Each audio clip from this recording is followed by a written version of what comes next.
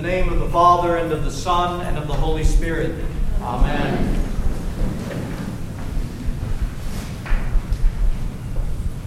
This Sunday, as you know, is the Sunday called Trinity Sunday.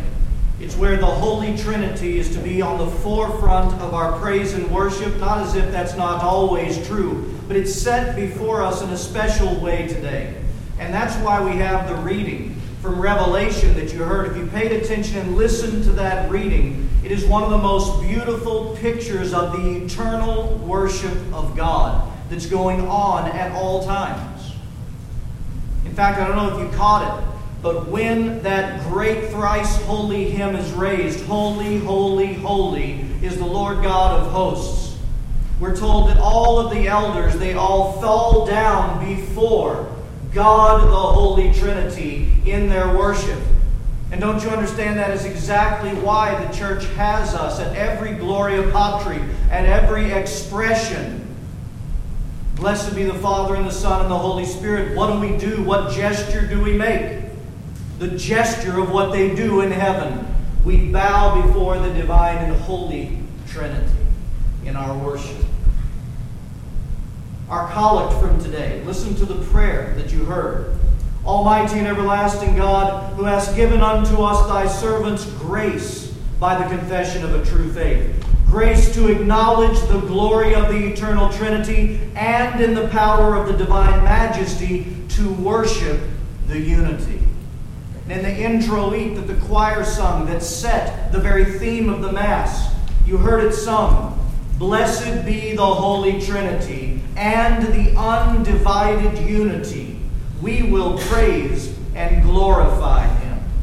And so it is given to us on this day the remembrance that we are to praise and glorify the undivided Trinity, to worship the unity of the Father and the Son and of the Holy Spirit. And we remember that incredible revelation that the church has passed on to us of the nature of the Holy Trinity. That the Trinity is three absolutely distinct persons, Father, Son, and Holy Spirit. And yet by the love that God is, the love that they share, their being of one mind, and their eternal singleness of purpose, they are three, yet one. A divine mystery, yet at the same time a divine reality. Three, yet one. And not just one, but three persons equal in the Godhead, as we see expressed in the Nicene Creed that we say every Mass. And I believe in the Holy Ghost, the Lord and giver of life, who proceedeth from the Father, who with the Father and the Son together is worshipped and glorified. And it's also why in every Mass the church has us lift up that thrice holy hymn, both from Revelation and also found in Isaiah's vision.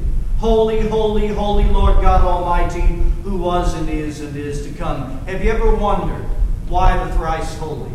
It's not saying that God is three times holy. That's not the point of the thrice holy hymn, because it's not what is being witnessed by those who are singing it. The thrice holy hymn is being lifted up, holy, holy, holy, because the Trinity, God, Father, Son, and Holy Spirit are before their eyes. And they're experiencing the divinity. In other words, holy is the Father.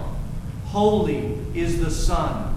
Holy is the Spirit of God. The worship of the Holy Trinity, these three yet one, is the eternal worship of God unfolding.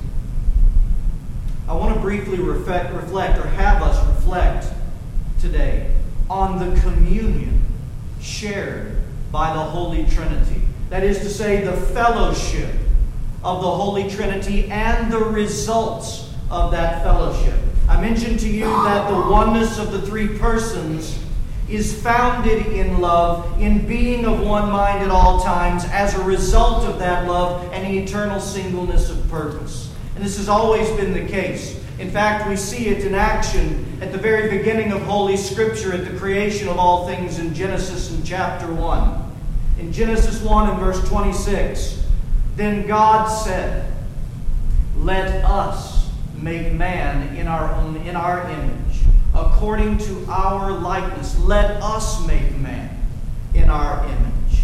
A holy conversation is being had at the dawn of creation between the three. In fact, the fathers say a holy council is taking place between the Father and the Son and the Holy Spirit as they come together in one mind, and out of love they bestow life into the world as they create Adam and would create Eve. And through their loving unity, this perfect harmony, this singleness of mind and purpose, God has always been in the Holy Trinity the bestower of life and the renewer of life. And here's what we need to grasp. Almost in our minds as big of a mystery, unfortunately, as the Holy Trinity.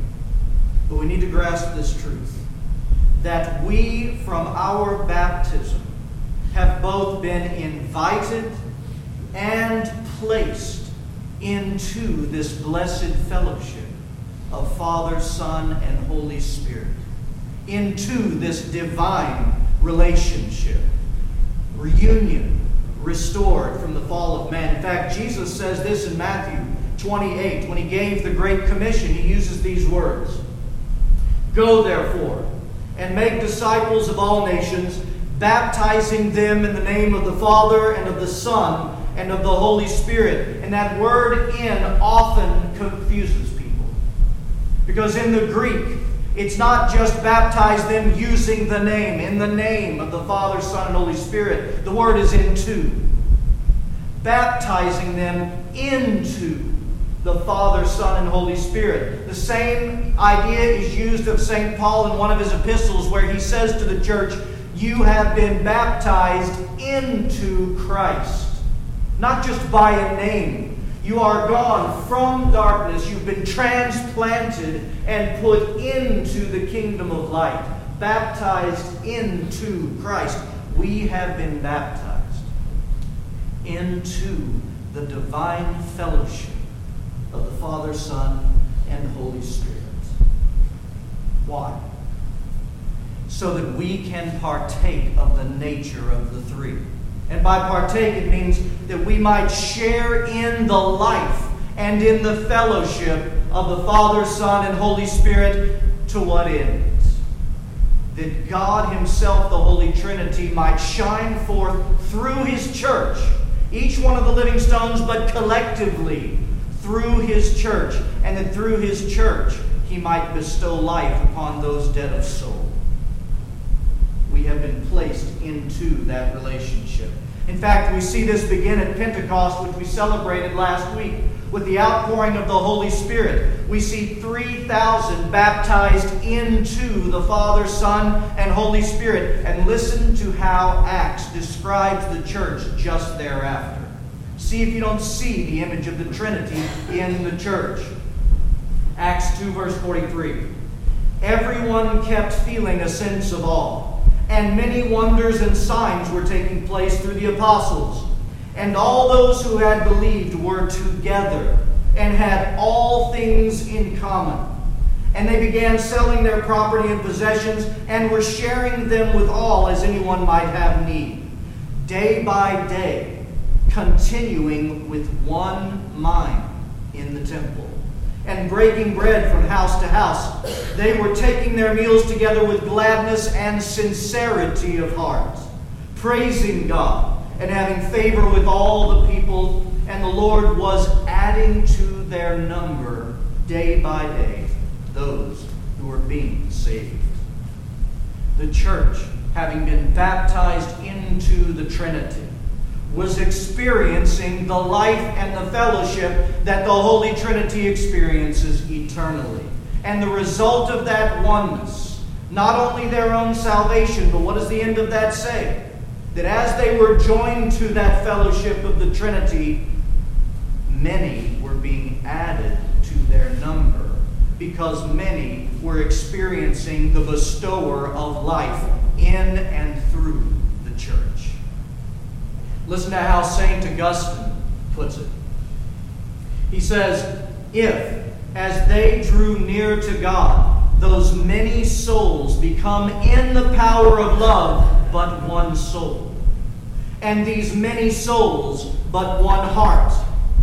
What must the very source of love effect between the Father and the Son? Is not the Trinity for even greater reasons but one God? If the love of God poured forth in our hearts by the Holy Spirit, who is given to us, is able to make of many souls one soul, and of many hearts one heart, how much more the Father and the Son and the Holy Spirit, but one God, one light. Why was the Holy Spirit poured out on Pentecost? Why have we been united into the divinity of the Holy Trinity for our salvation and for the life of the world? So how do we worship the undivided Trinity with our lives? How do we praise and glorify the Holy Trinity? In the way that we live by the grace of God, by the Holy Spirit, the way that we dwell amongst one another. Did you hear the words of St. Augustine? That by the power of love and by the Holy Spirit, many souls made one soul. We are to share in the one-mindedness, the single-purposeness of the Trinity. And that not of our own, but the very mind of God, who has come to save in and through us. And so I leave you with the blessed words of St. Paul from 2 Corinthians in chapter 13 as he concludes this epistle. He says, finally, brethren, rejoice, be made complete, be comforted, be like-minded, live in peace, and the God of love and peace will be with you. In the name of the Father, and of the Son, and of the Holy Spirit.